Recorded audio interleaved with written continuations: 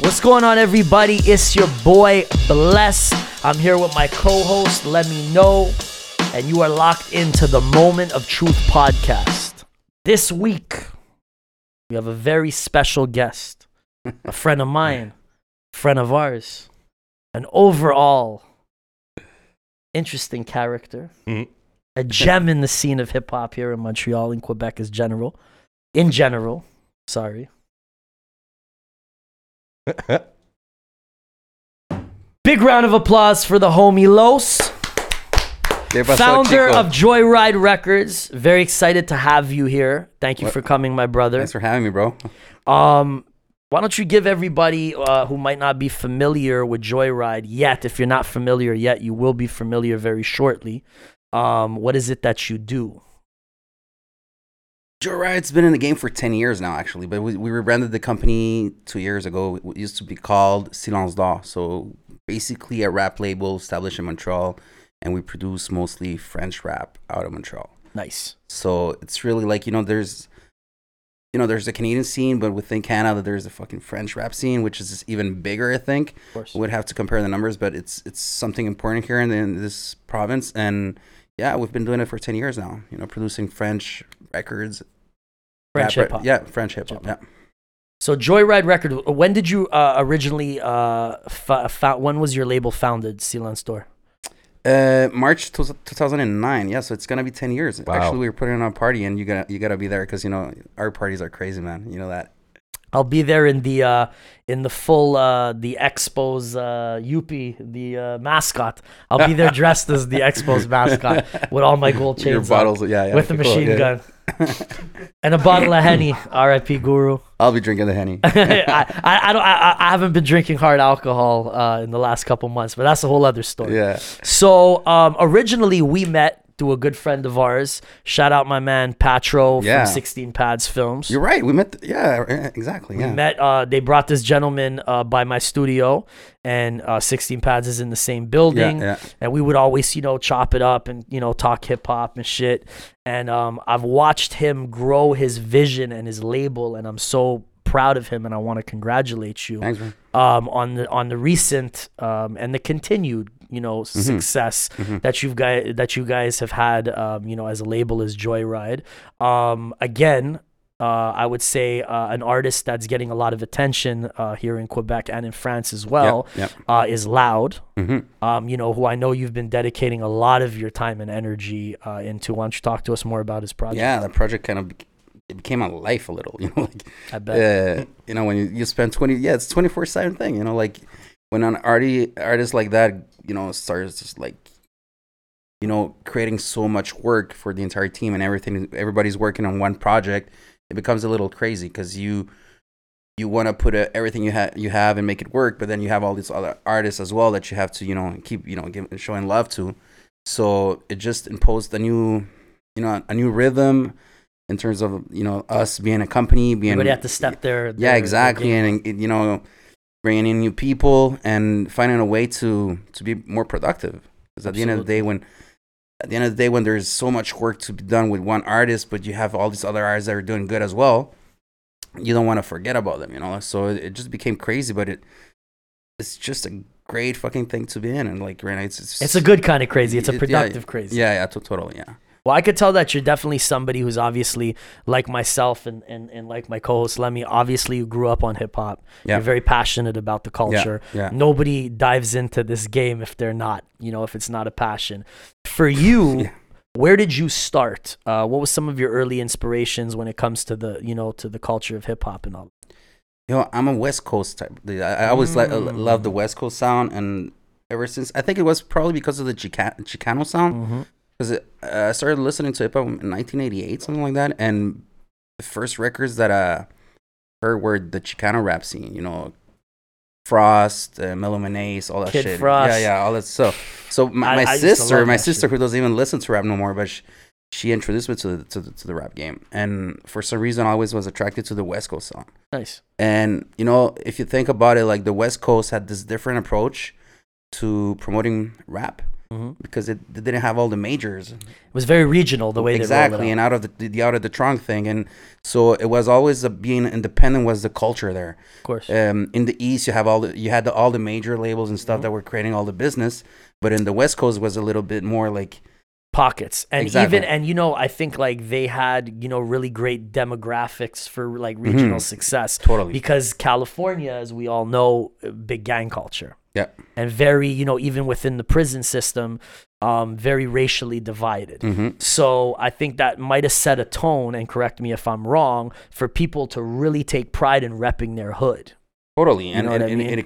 they created their own market in a way, you know. Whereas on the East Coast, everybody wanted to be associated and affiliated to a big movement, Right. and a big machine. Yep. You know, where a lot of the West Coast guys like Mac 10, E40, Too Short. I mean, these guys really laid the blueprint Yep. for what the game kind of became pre-social media. Yep. Tech 9. You know, there were artists, I remember going to the West Coast just, you know, on vacation as a child, like at like maybe 13 years old, and seeing all these artists huge over there that we would never even hear their stuff here, and I wouldn't have even known about them if it wasn't for the back of the Source magazine. Yeah, well, I used to read Murder Glog magazine. That was Murder my shit. Glog, That was my shit, and Rap Pages as well. Rap Pages. You remember Soon that? to get an article in Rap Pages. Rap Pages was the shit back then, and and that's how I learned the business actually. Yeah. Reading all these magazines, and you know, all these rappers that were also businessmen that were talking, you know, how they were doing that shit all the time. And they had no choice but to become entrepreneurs because the labels weren't giving them they had a no shot. labels there. So they created their own shit, and they created this new business model that really inspired my vision when I started doing rap.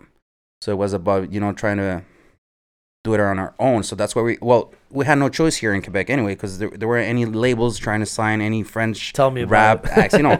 So did you start as MC, like as an MC, or was it? Yeah, I rap. You don't know that? I don't know that. Yeah. See, that's what I want to get rap. I used to rap, bro. I used to rap like this tongue twist shit, like Bone Thugs and. Okay, yeah. So you were very on that Bone Thugs vibe. Yeah, with the Chicano tongue twist thing as well. Nice. You know? Yeah. Did you like? Were you ever into Funk Dubious and? I used to fuck with and Funk Dubious, what's the cat that's in the wheelchair? Latino hip hop group. I keep thinking Delinquent Habits. Yeah, they were a big deal when I was young. Yeah, they remember were that big at some group? point. Yeah. But you know what I'm talking about? Right? Psycho Realm. There you go. Yeah. Yeah, shout out Psycho Realm. There we go. Yeah. But yeah, so that was the thing, the Chicano rap and all the. I was really into. Vallejo's, you know, all the Bay Area rap. That was my shit. Northern Cali. Yeah. The one of my favorites, E40. Mac Dre, rest in peace, was one of my favorites of all times. You know, and dope. their model was, you know, like putting out a lot of records. That's right. Doing their own distribution, and going out of the schools, and you know, selling out of the trunk. And that's that what was it's about now. Yeah.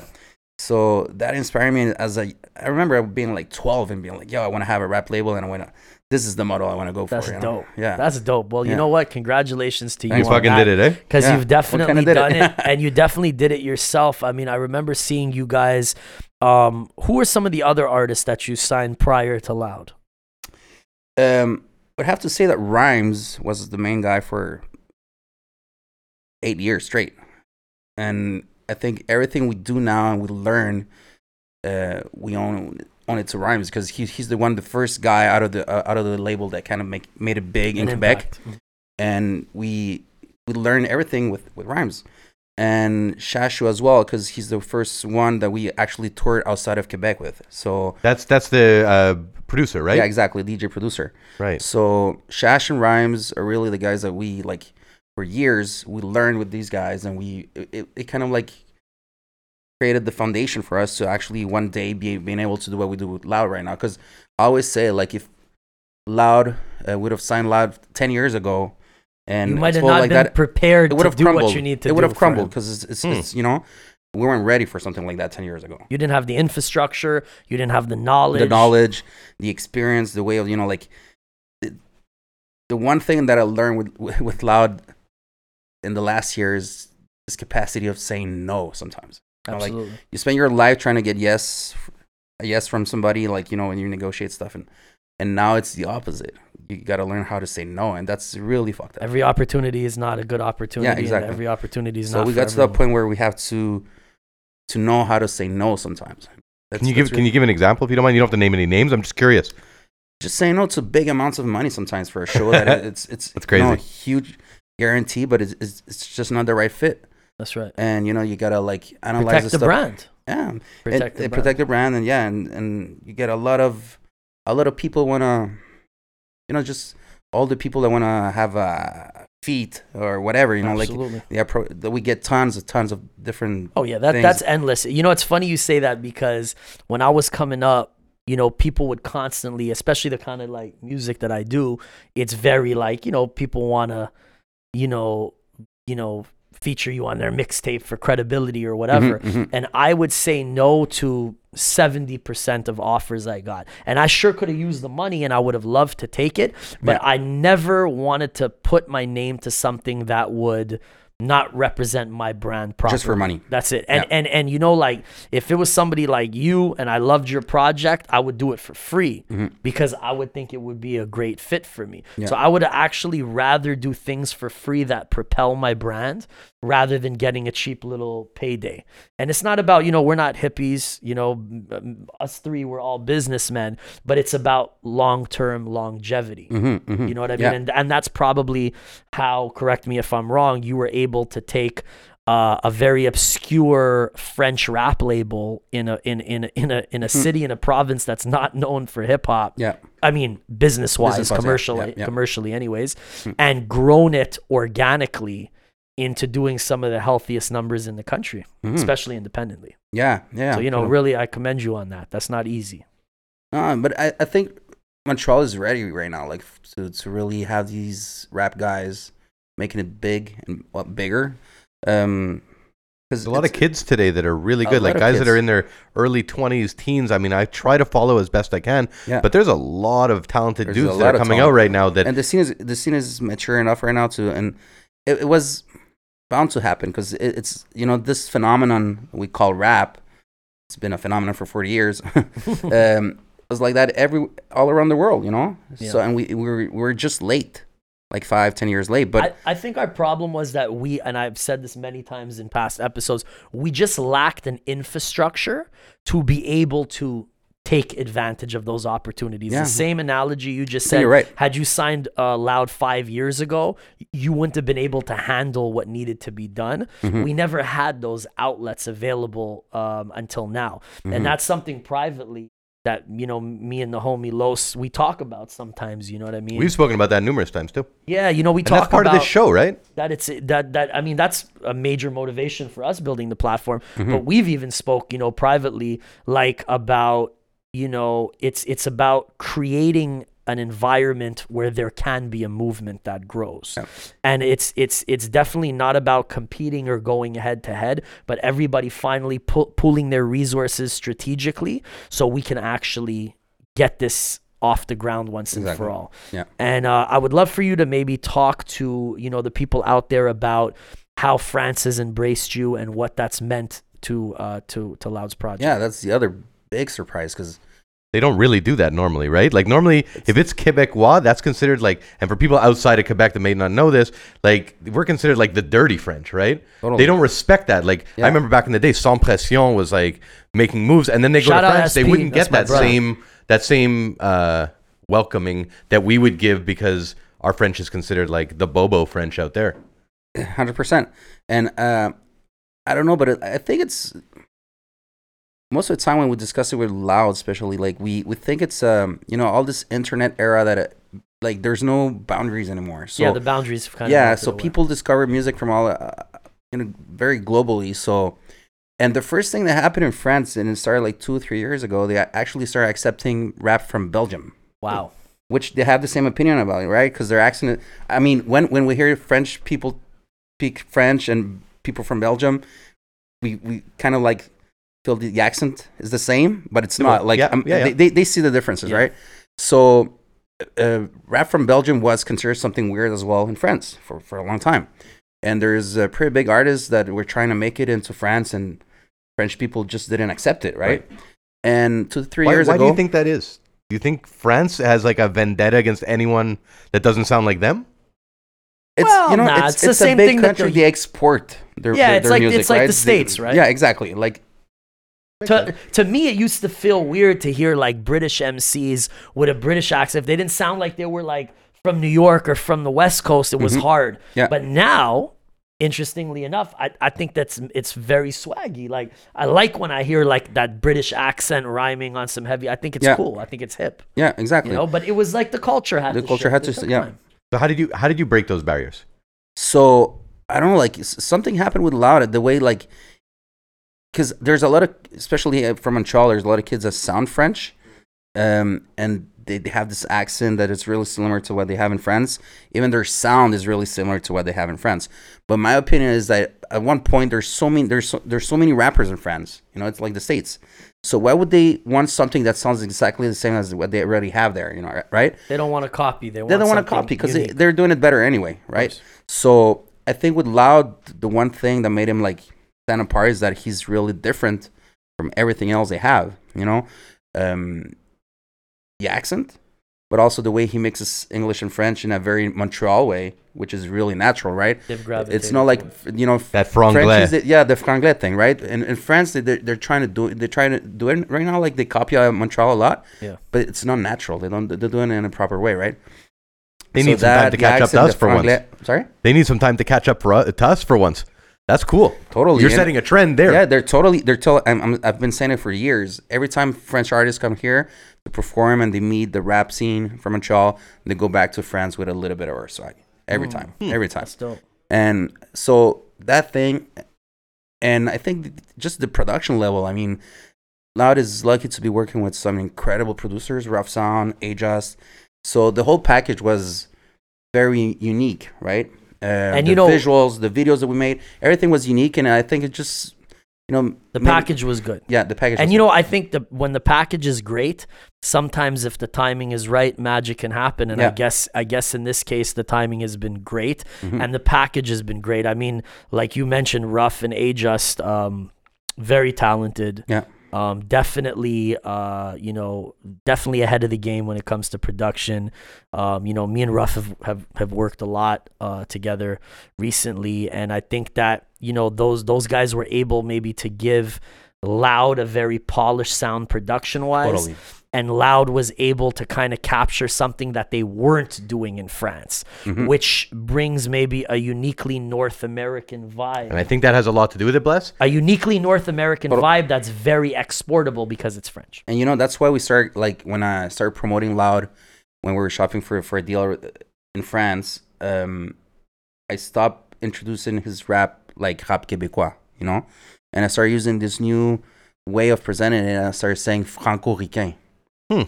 So we're the French people from North America. That's how I want to present it. But we are American. That's the important part.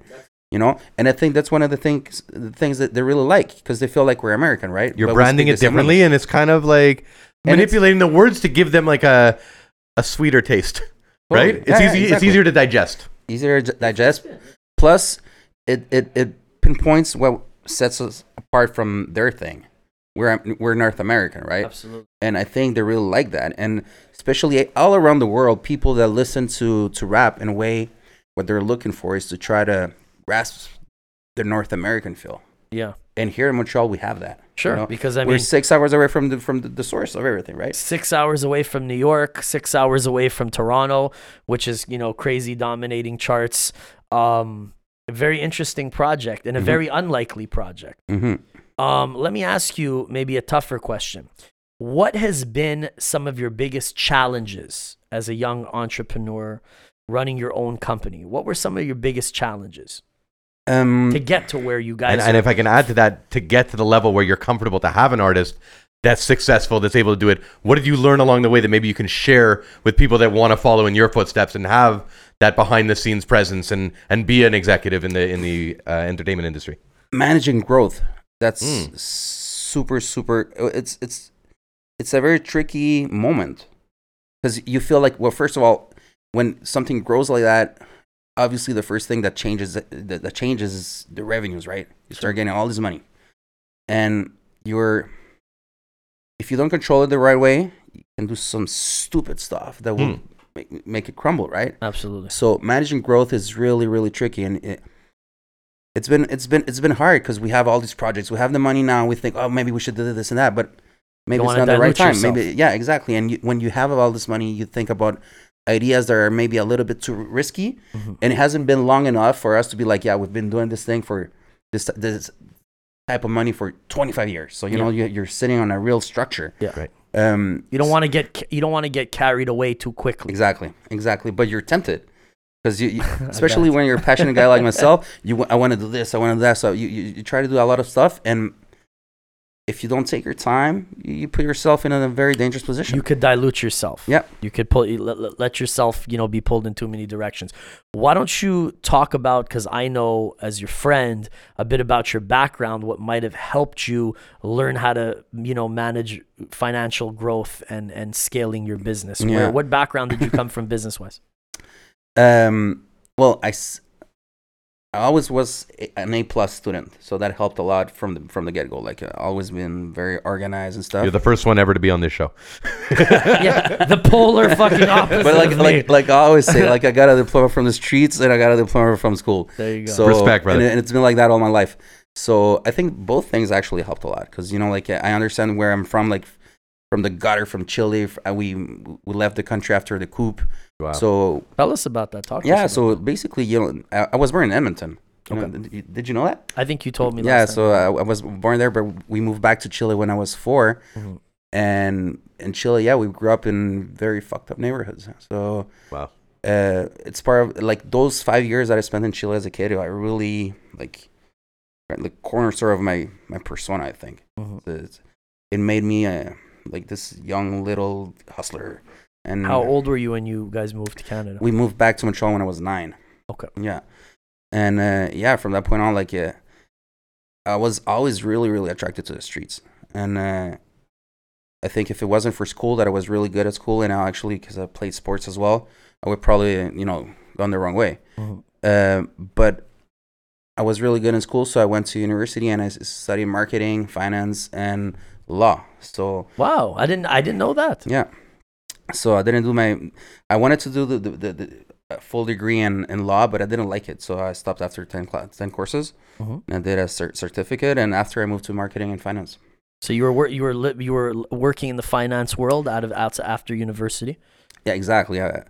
My sister studied finance and she brought me like this one summer. I was like 24, I think.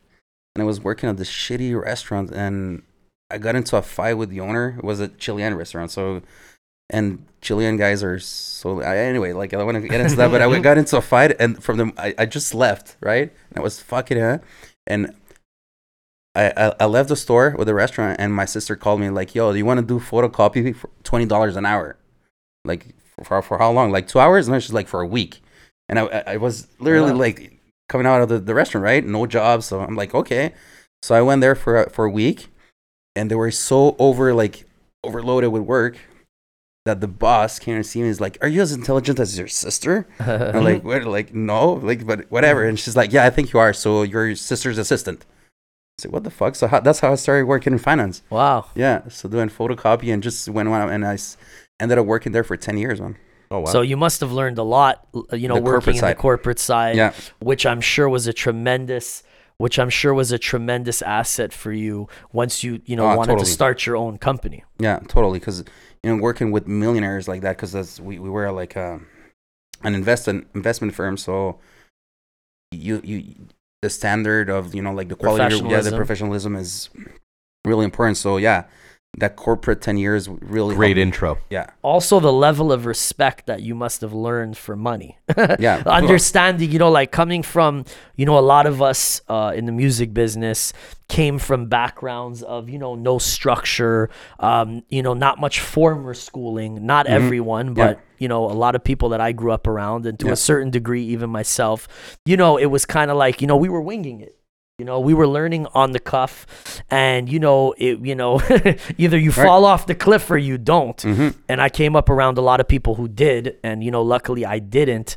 But, I think that, that's a tremendous asset that you might have been able to work in the corporate side for 10 years and then apply that structure and focus to your company is probably 100%. a It's major 3 lives. reason It's things 3 are lives. moving. He's lived 3 lives before he's even like halfway there. You know what I mean? Well, that's why you had the poor kid in Chile. That's why- you had the student, and now executive in the music And industry. that's why I wanted to have him on, because I pick interesting people. Right? Yeah, but So- those 10 years, you're totally right. Like every day at work, I still think the way I was thinking when I was working for the firm, the financial firm, because they taught me the rules about being organized in a corporate world. That's it. And I think this is such an important discussion. And part of the reason we started this platform is I wanted to kind of pull the veil. I wanted to pull the curtain and let all these young cats that have dreams of being in this business understand what it's really going to take and inspire them, but make an informed decision. If you really want to dedicate yourself, be a guy like Los. Do your homework. Understand what it takes to run a business, to be a businessman, to be an entrepreneur. Not just thinking, it's going to be all pop champagne and live the rap life. And listen to the podcast, because we're gonna get guys who are gonna tell us things that we might not know. And definitely, if you have any questions for Los, please feel free to leave your comments and shit. And Los will definitely I have a question. Be back on. Yeah. I'm curious where that transition happened from the corporate side back into music, because normally what would happen is you're a street dude, and then music, and then maybe you make that change later on in life. What you did was kind of The like reversal. You went left and then right and then left again. You know what I mean? It's a different route. Can I add on to that question though? What was it like?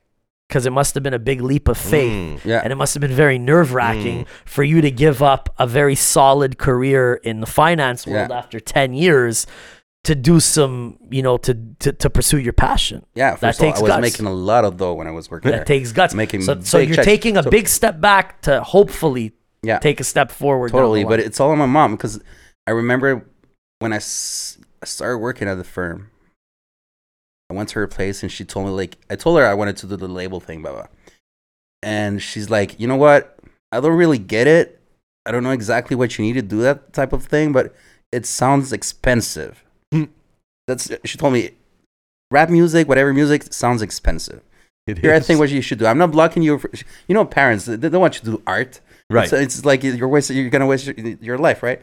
But she turned around and just presented in this very intelligent way, instead of blocking me or telling me not to do it. But it sounds expensive. I think you should use your degree, find a good job, save money, and then you do it in 10 years. Yeah. And it's Shout out to mom. Exactly what Shout I out did. to Because mom. if it wasn't for that piece of advice, because she told me exactly what I needed to hear, because she was right. Yeah. You It know, was very she- sound what- advice too. Because a lot of people delusionally jump into this business not understanding, and this is something I always talk about, and you could speak on this if you'd like to, maybe better than most. It takes a lot of fucking money to brave the storm. And if Crazy, you have yeah. one or two minor successes, you need to have a budget to continue with that rhythm, or else it just becomes a drop in the just ocean. managing cash flow, bro. It's crazy. So if you could get the best feature, or you could get one track that's bubbling at radio, but if you don't have your ducks in a row and you don't have bullets for that gun, you ain't going to war. Exactly. You're gonna just fizzle out. Yeah. If you don't have your, you don't have your shit lined up. Exactly. So when she told me, I went back home and yeah, she's totally right. I don't have the money to do this project.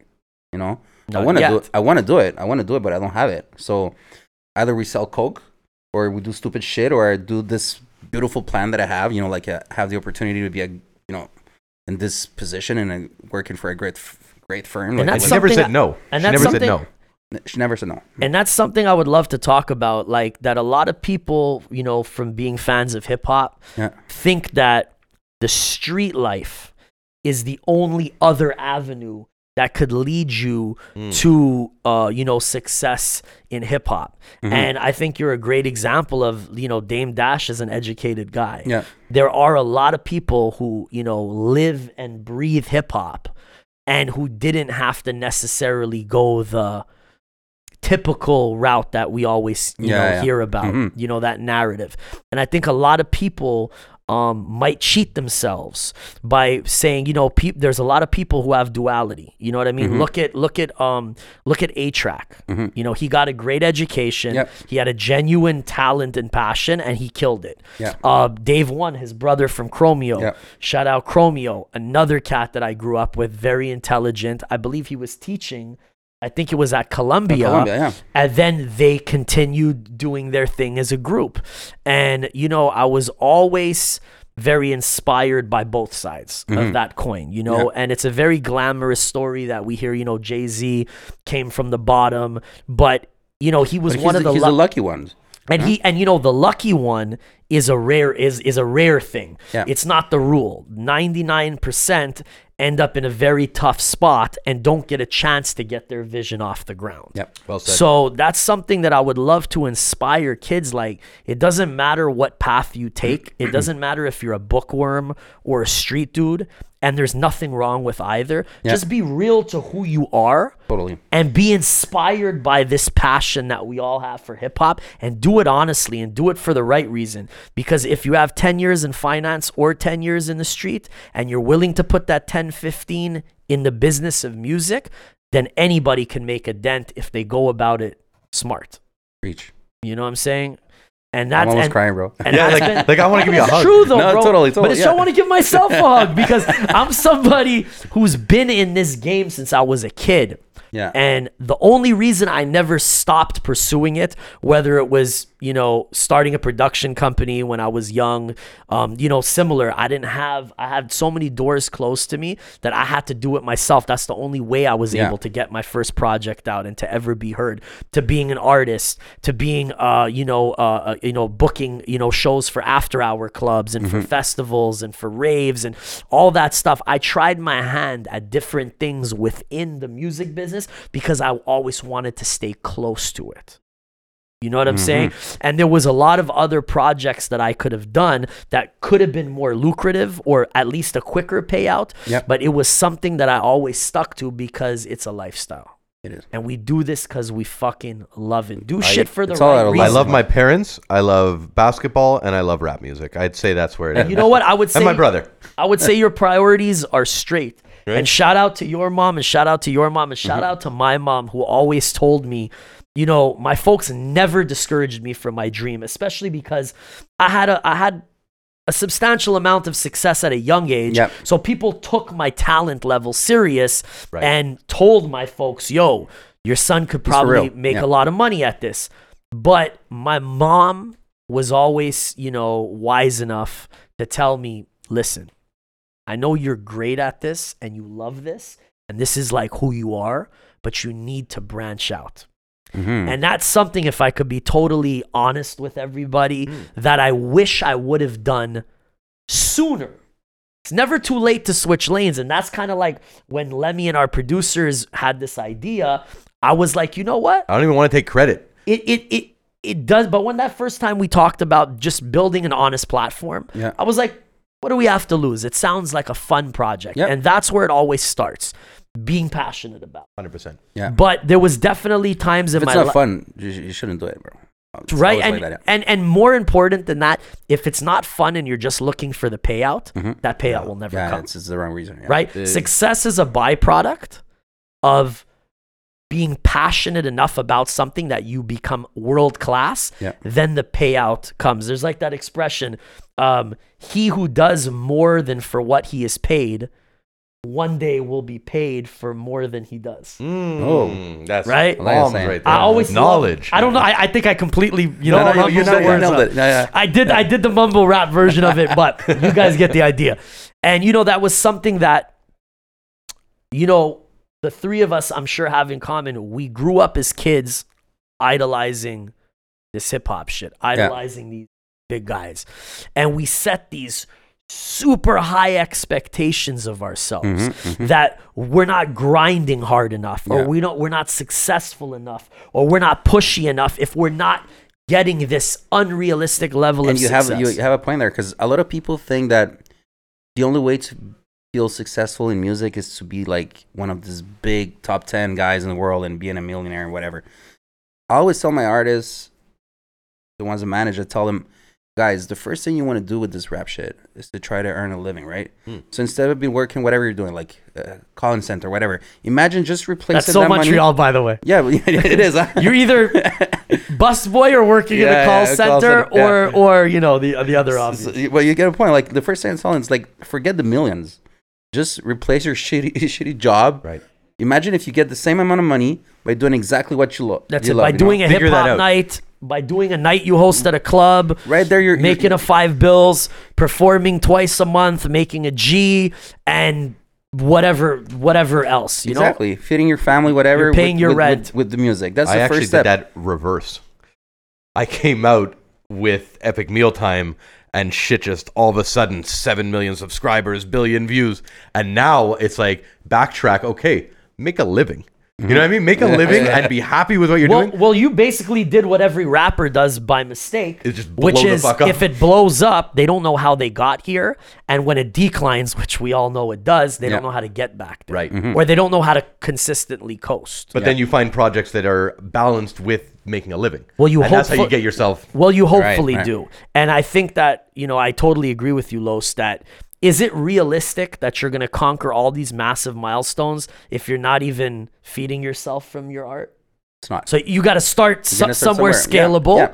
and build yourself up. And other, like, I think if you only aim, I mean, I'm not saying you shouldn't aim for the top, but you need to be Build a solid foundation. Go step by and being realistic at one point. If like, there's more than just reaching for the number one spot that will make you happy. You know? Oh man, and that's something we spoke about. You can recently. be happy in the process. That's something And we if it spoke keeps moving about. forward, good. But if it stays at a certain level that you actually have a life, you can pay for your shit, be your family by doing exactly what you love. That right there should be. You're already enough. successful. Yeah, exactly. That's right. And if that is enough, and if the process makes you feel fulfilled, you're already winning.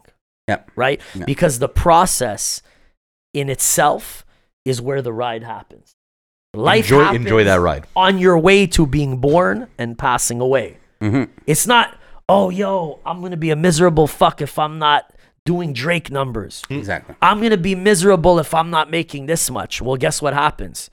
Your life passes you by. And then you realize, damn, the best times of my life I ignored because I had this vision that nothing was ever going to be good enough if I didn't get there. So the journey is more important than the actual goal. Enjoy the process. And the journey of life, yes, but I mean in relation to the music, enjoy being in the studio with your boy who believes in you, with a guy like Carlos who dedicated years of his life to push you up, rather than having this, fake superstar mentality that a lot of people in hip hop adopted. Someone told me something recently, guys, and tell me if I'm wrong, because I think it sounds about right, that if you have 10,000 loyal fans, you can live comfortably off of your art. Now, whether paying that's fans, paying fans, not loyal fans. But that's what I'm saying is fans that are like die hard. You put out a new clothing line or a T-shirt, they're gonna buy that thing right away. Well, I mean, do the math. Yeah.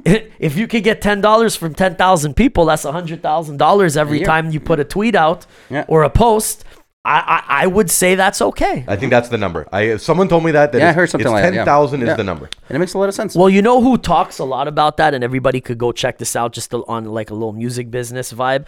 Ryan Leslie became fantastic when it came to kind of cataloging his fans and followers. And he was able to create these little buckets of, the A data are people that'll pay, $250 to see him perform privately. Yeah. The B are people who download his shit and who support him on it. And then the C are just like random followers like everybody has. But that, he's on the grid. And he was developing, I think, an app to reach out to these people personalized from like a Skype proxy number.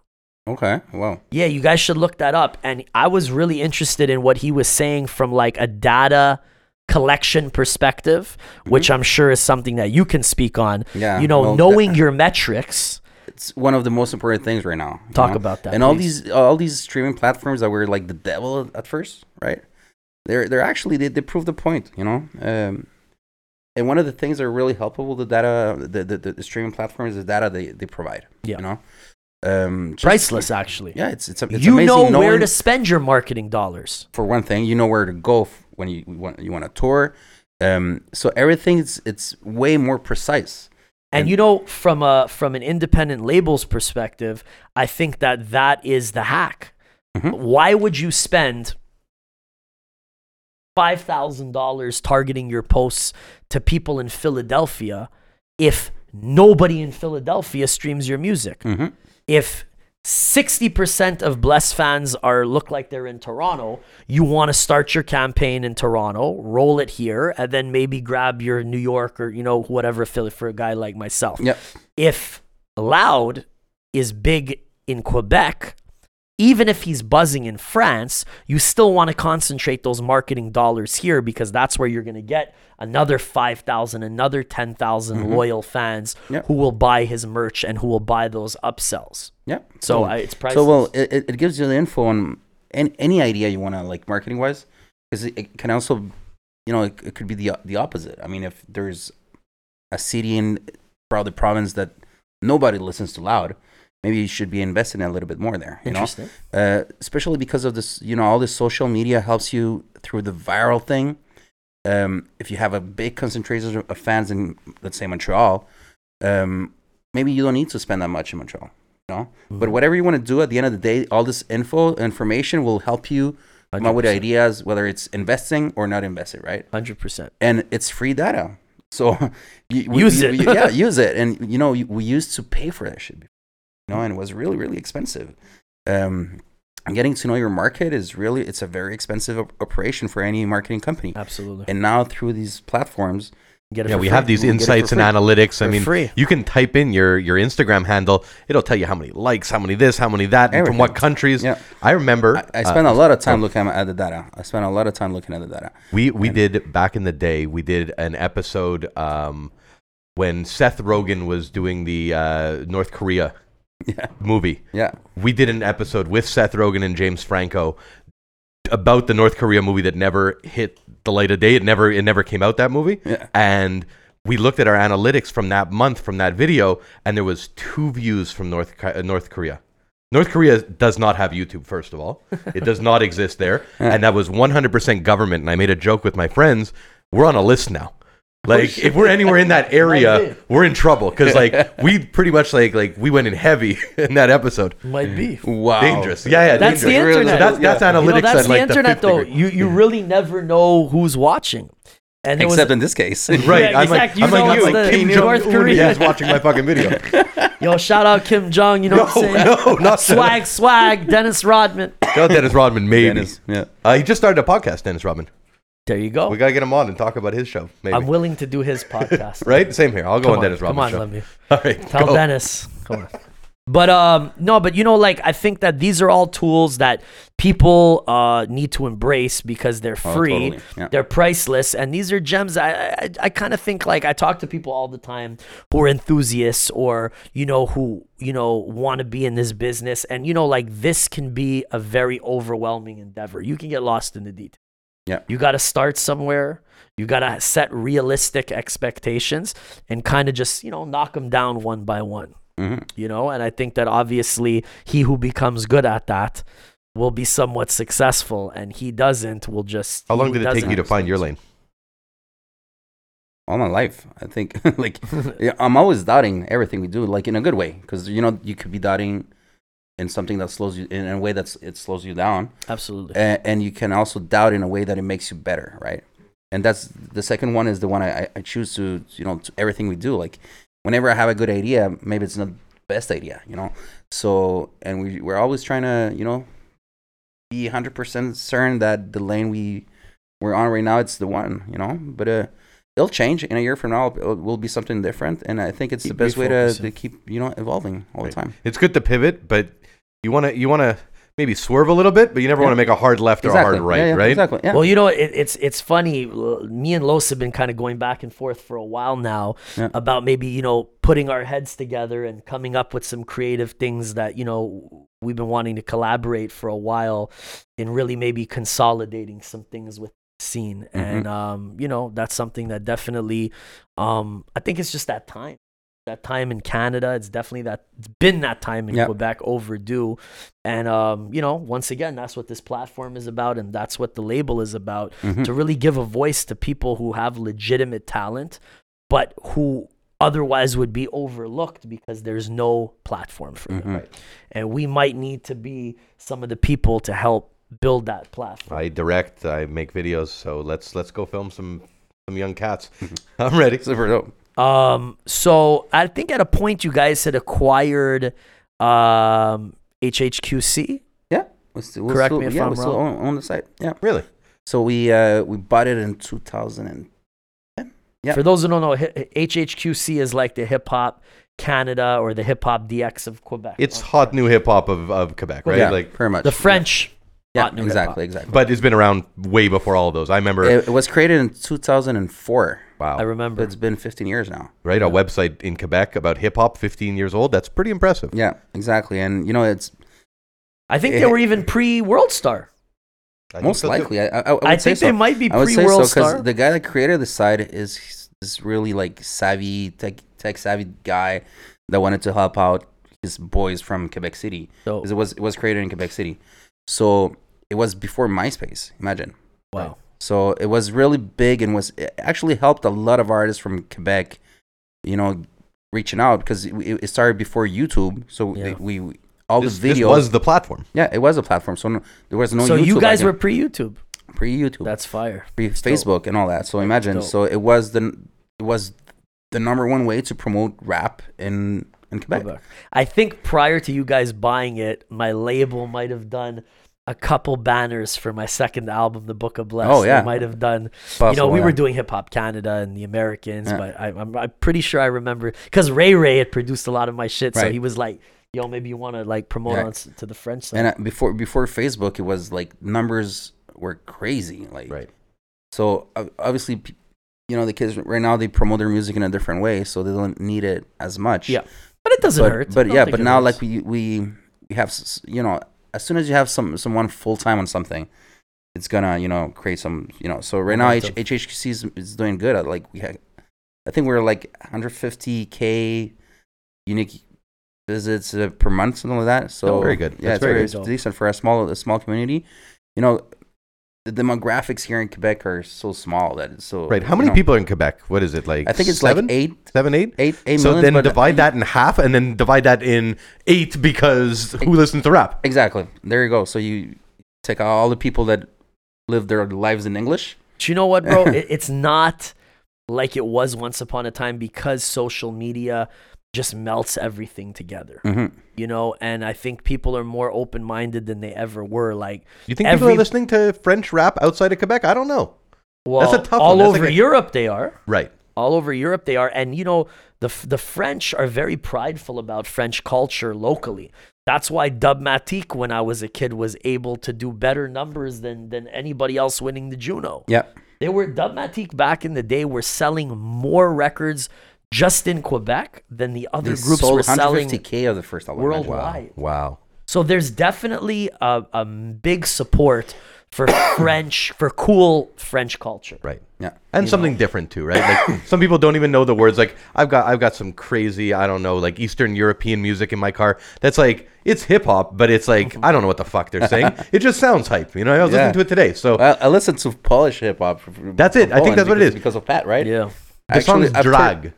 Drag. They keep saying that. And it's poppy. And I'm like, that's all I know.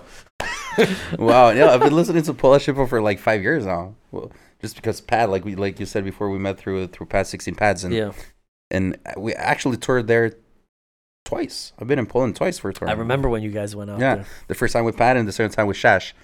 So yeah, but it's still hip hop, you know, and the flows are crazy, and I love their music. Different, very different. Poland was always when Gangstar would go out and when we would tour in Europe, Poland was always like one of the big stops on any hip hop tour. Why American shit. Their hip hop fanatics thing there, it's huge. I would say it's outside of, outside of like US and Canada, I would say it's like France, Germany, Poland, Japan, like those cultures just really, really, really embrace the fuck out of it.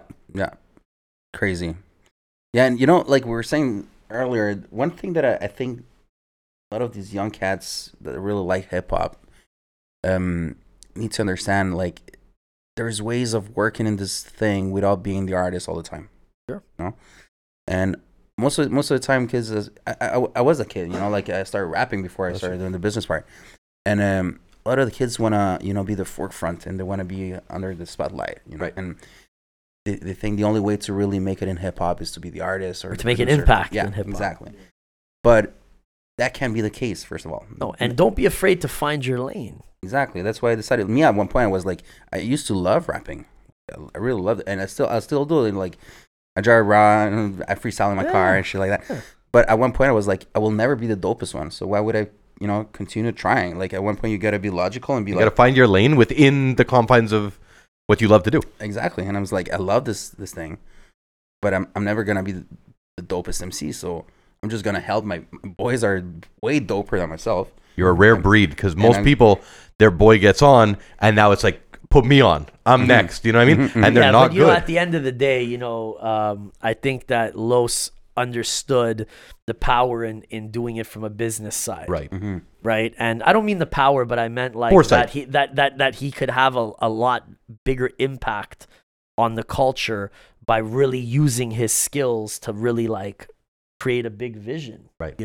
And everybody, it's all about team. Nobody does it alone. Yeah. And no artist is just the artist. They're just the one delivering the message at that campaign. And that's another big lie in like pop culture, this self-made man mentality. Yeah. They it's impossible. Nobody's self-made. No. You can be a prick and be super egocentric. That's one thing. But like, nobody's self-made, especially in music. Like, you need a lot of people around yourself to succeed. 5 writers on any major song, minimum. Yeah.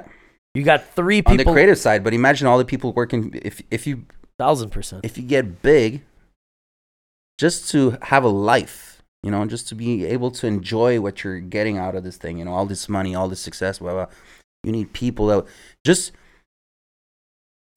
imagine your calendar when you're busy takes hours, So all these kids that think they can make it on their own and they don't need a team and they don't want to, they don't want to have a strong manager. They'd rather, just bring in their friends that don't know shit about music, blah, blah.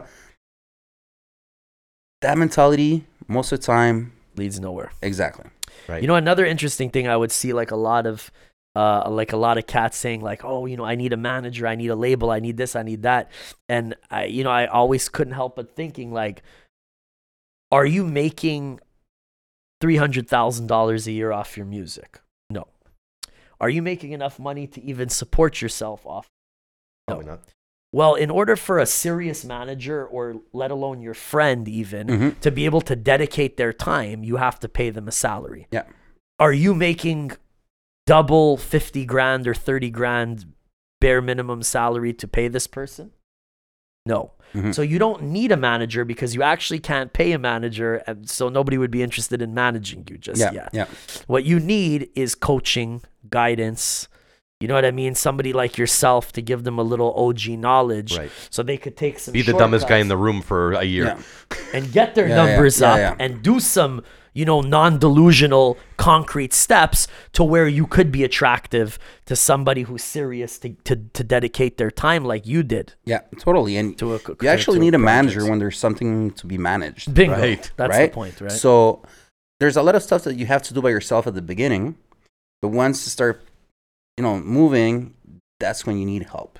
That's right. And what I was saying before is, especially, I'm directing this message to the kids that think they can do everything by themselves, and they don't need a team, and they don't want to give away a little percentage because they think I'm losing them money.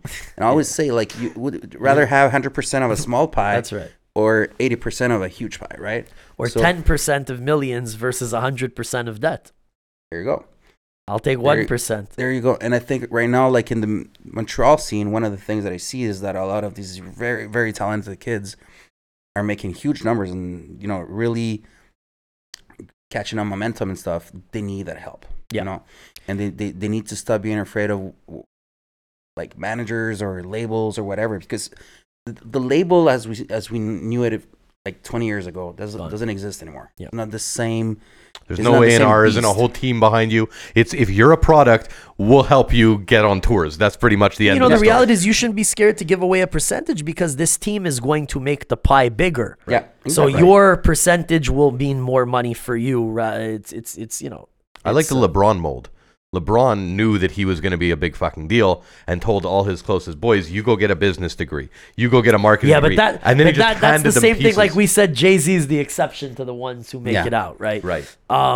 LeBron already knew, like... He knew he was going to be He was the one before he was the one. The money's going to get made, so he's just like, he could have his mom help and his boy. Right, but you look at Maverick Carter and his boys now, and these guys are big agents in They're big agents because LeBron was going to be LeBron with or without them, though. Yeah. Fair. And I don't want to shit on them because I don't know their business at all. Correct me if I'm wrong. But LeBron was already a big deal. And I commend him for putting his people in a position of power. Right. Because we had on the last episode my good friend Pat from Eventco. And he was saying, the way you treat people on the way up is the same people you're going to deal with on the way down. And everybody goes up and down. The difference is, you want to get back up there, you kept solid relationships with those you didn't, step on the way up. And I commend guys like LeBron and guys like Drake that their shit was taking off big time. And instead of going with the big agent and the obvious guy, they put their people in a position to eat. And those people will really put their heart and soul into your career more so than an agent who has, Kanye and 50 other guys that, then kind of like wherever the deal is sweeter, they're going to put their effort. Yeah. Mm-hmm. Drake, and we always bring him up, put so many producers in a great position. And he didn't have to do that because he could have had Pharrell and Timberland and all these super producers producing for him happily. Yep. But he chose the murder beats and he gave careers to all these guys. But guess what? They actually were dope and they deserved a shot. Yeah. And I think that we have to, as Montrealers, as Canadians, continue to be just as prideful as these cats in Atlanta and in New York and in Cali are, and put each other in positions of power. Because guess what? If I get Lemmy in a movie and his shit pops, Lemmy's gonna reach back and fuck with me. And if Los puts Bless in a position where Bless is working with the people he needs to be, that I'm gonna break bread with Los. That's gonna be my manager for life. And I feel like only now that things are so exposed on social media and with platforms like a podcast, are we starting to realize, back in the day when they'd interview Puff, everybody was kind of very guarded, They didn't want to let the magic and the secret sauce out. Yeah. So they'd kind of sit there and do these guarded interviews and be like, well, we came from nothing and, we kind of just blew up overnight because, we was the realest ones. It's not the real answer. There's a lot more to that story, but they didn't want to let it out of the bag. And I think now, we live in such a reality-based society. People are hungry for who are these people? What are their struggles? What are they going through? And there's no shame. Mm-hmm. And I think that openness and that vulnerability in the business side of things when it comes to music, that discussion, that's a good thing, can create a much better momentum than everyone having the mentality of back against the wall in the club. When we first started talking about this project, you were kind of on the fence because one way to present yourself. That's true. You've been trained a certain way to be Blessed the rapper. I was media trained. Yeah, it took a while. In a different era. That's it, right? And guys like Guru and, stay away from this. And if they try and, direct the conversation there, divert or whatever, but my I'll publicist. pick you up. You've elevated what you're willing to go out on a limb and speak about. Well, because you don't mind telling stories. You're great at that. But as far as just being able to keep it real and give secrets, be open. Those secrets aren't I have a question, actually. Sorry, I'm taking it off of you. I'm putting it back on you. I want to know something. Yeah, it's fine. If someone wanted to get in touch, if someone wanted to get on your team, is that something that doors are open? You'll listen to that? Listen to everything that people send me. Everything. So that's another gem. And that's actually what I was just gonna say. Great, our great minds think alike. I think a gem. I think if you want to be an influencer, right, or you want to have a platform, you want people to check out your content and engage, you have to give them value. Okay, yeah. And the best value we can give outside of monetarily giving away fucking free shit is giving people knowledge, giving them a fucking shortcut that guys like the three of us had to work our asses off for 10, 15 years to come to this level of clarity. Still, I got a 12-hour edit when I get home. And openness, right? Yeah. And I don't just mean, by the way, grinding. I don't think that just grinding gets us to where we need to be. I think learning from our mistakes is much more valuable than grinding. I totally agree with that. Totally. Right? Grinding is a very macho thing about like this mentality of always having the pedal to the metal. Yeah. It's I think it's the worst thing society can teach a man or a woman to live by, like, because that mentality, even though it's true in a way, because you want to grind, right? But taking breaks, taking time to reflect, taking time to analyze what you did, taking time to make sure you're okay and you're happy and healthy spiritually, mentally, and physically. Yeah. And, that's something that, in my own personal life, I found many times in my career. I was going so hard and I was so obsessed with this idea of success in the business of music and as an artist that I neglected myself a lot. We all did, Same here. right? Yeah. And that's what, from drinking too much, some smoke too much. Burning the candle at both ends, just doing too much. To just not even just like on a wellness tip, like never mind the partying and then the abusive lifestyle, but just eating like shit, eating late, being on the road all the time. And there was no blueprint to become a grown-ass man in hip-hop. Right. There was no grown men at the time. There was no grown men who survived. Our parents thought we were retards. Right. And then like the ones older than us were all like dead or in jail. Right. Like if they were, really keeping it real, they were gang banging. Yeah. Or they were becoming, too old and not relevant to you know what I mean? And I think they definitely weren't sharing their secrets. And I definitely not. And I think that hip hop has grown as a culture, as a demographic. There's no more age bracket. Like there's no saying dudes are not hip hop who are 45 or 50. Your fucking favorite rapper is damn near 50. Right. And I think this podcast era has changed a lot too. That never happened when we were kids. Our favorite rapper was not fucking 50 when we were kids. Yeah, and look at these guys now. They're all, they take care of themselves. They look great. They look great, and you don't after see all these years. That's it. They take on a different route. Like they be like, yo, now I'm healthy. So now I work out. Because now I eat good. Because Dre. When you saw Dre with the tight shirt and the muscles, because 10 years ago, everyone was like, "What the fuck?" But we should talk more about that Dre than how much weed he smoked on the Chronic and which gangs he used to chill with in the death row. Gucci Mane's the perfect example. Perfect example. It's go. Amazing. Like actually, beautiful I find it totally inspiring because his career was he had a great career before he went to jail, right? But he had a severe drug problem, self-admitted.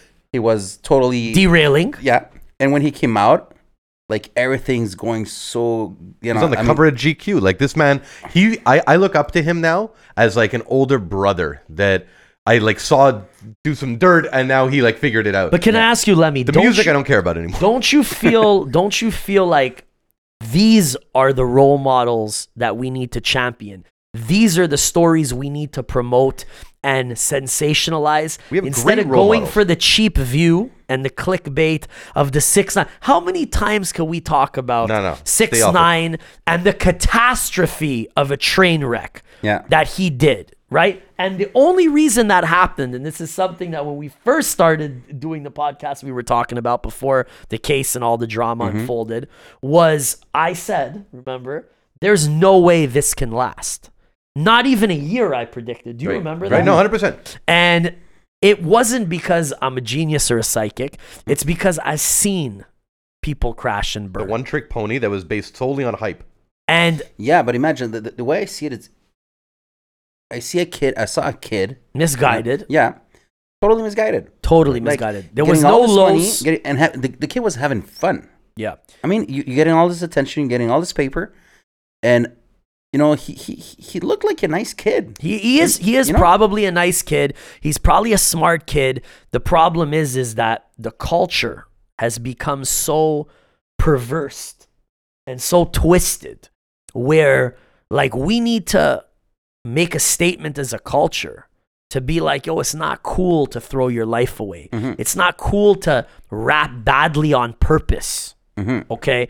It's cool. And I'm not talking about being lyrical or bars. I ain't talking about none of that cliche conversation. Yeah. I'm talking about we should aspire to take care of ourselves, to better 100%. ourselves like Gucci did, to fucking marry the girl who held you down Wow. when you were in a fucked up phase. She made him all kinds of money. When too. you were in a fucked up phase, that woman held you down. You held her down. Yeah. Bravo. Yeah. You know what I'm saying? Jay-Z using his stature and his money to help Meek Mill, to help Wayne. 21 Savage. You know, there was also no fucking no union for hip hop artists. There was no fallback. There was no pension. There was no benefits. You know, and we need as a culture to be like, yo, if the kids want to drink lean, that's no different from, you know, our parents' hippie era. You know what I'm saying? It's okay. Drugs are going to be there. That's cool. Yeah. But we need to have a different discussion. Like, do you want to live and be healthy and continue to have a dope life as an adult and still be hip hop as fuck? And what does that look like? Can I tell you my favorite of that? What does that look like? I'll tell you who that is. We need to figure who it you're out. describing embodies one of my favorite people in hip hop right now, and not even one of my favorites back in the day. Up there, but right now I'd say he's in my top 3 personalities. Is Noriega. Nori switched lanes. And this is a shooter from like the block who actually had the best turnaround in the last couple of years. Bro, with the drink champs. You forget about Fat love Joe. this guy. Countlessly reinvented himself. Right? Yeah. That's Joe, another one. Guru used to tell me stories when I was a little kid. Same cloth. How Joe and Nori. How Fat Joe used to take Guru around New York, and how Fat Joe was already super well respected in the streets even prior to anybody, you know, hearing about him as a rapper. And he was able to reinvent himself and has a beautiful family and is still financially successful and still stylish and is by no means old school. So these guys are trailblazing at the stage they're 100%. at, you know? Yeah. And this should be promoted to these cats coming up. And that should be their goal. Yeah. To survive, to make some fucking dope art and some impact on the culture, and to still be here at the end of it to enjoy it. And we've all, I correct me if I'm wrong, taken part in our own, you know, what's the word I'm looking for here? In our own recklessness. I was gonna say Just monstrosity. because we were taught that that's how you are hip hop. Yeah. You understand what I'm saying? That's hip hop. Yeah. And it's beautiful to see all these grown guys now. Like, you go to from Luda, T.I., Jay, Ross, Fat Joe, who else? Name it. Like So these are grown-ups. The grown-ups that they're really bring this new approach to being successful. That's you right. know? And I look forward not and spending your money money wisely, doing the Black right thing for excellence health. is what they Absolutely. keep saying. Black excellence. I love that line. Puffy uses it constantly. Black excellence, and it's just like it's almost like an exclusive club positive- of grown men that are doing good. You know, But I think it's about positive affirmations. You know what I'm saying? And changing the narrative that, you know, all brothers, you know, need to be like super gangster and super tough guys. No, or they're not relevant over. in hip hop. You know what I'm saying? And beyond black excellence or anything like that, just like hip hop as a culture, you know, hip hop's growing up. We all want to have a life and we all still love this shit. Yeah. So what's that middle ground where we don't need to be fucking fat alcoholics? You know what I'm saying? Yeah. Or still smoking hella weed like you're you know, a high school kid. You know, it's cool to be a father and run a label. It's cool to be a positive person in society. Great person in society and make fire music and throw some fucking opportunities to people who deserve it around you. So, you know, I hope we can continue this discussion. Anytime, and definitely, man, salute to everything you've done, you know, for the French scene. Really appreciate everything you guys are doing in Quebec. Thank you for being on the show. Where can we get in touch? I'm a young artist and I want to holler. Where do we get in touch? I think the best way is through Facebook or IG. Joyride Records. Joyride Records. Joyride Records. Yeah, exactly. We're going to sign off like that on a high note. Your boy Bless. My co-host, Let Me Know. The one and only Los. Joyride Records in the building. Thank you once again for being a part of it. Yeah.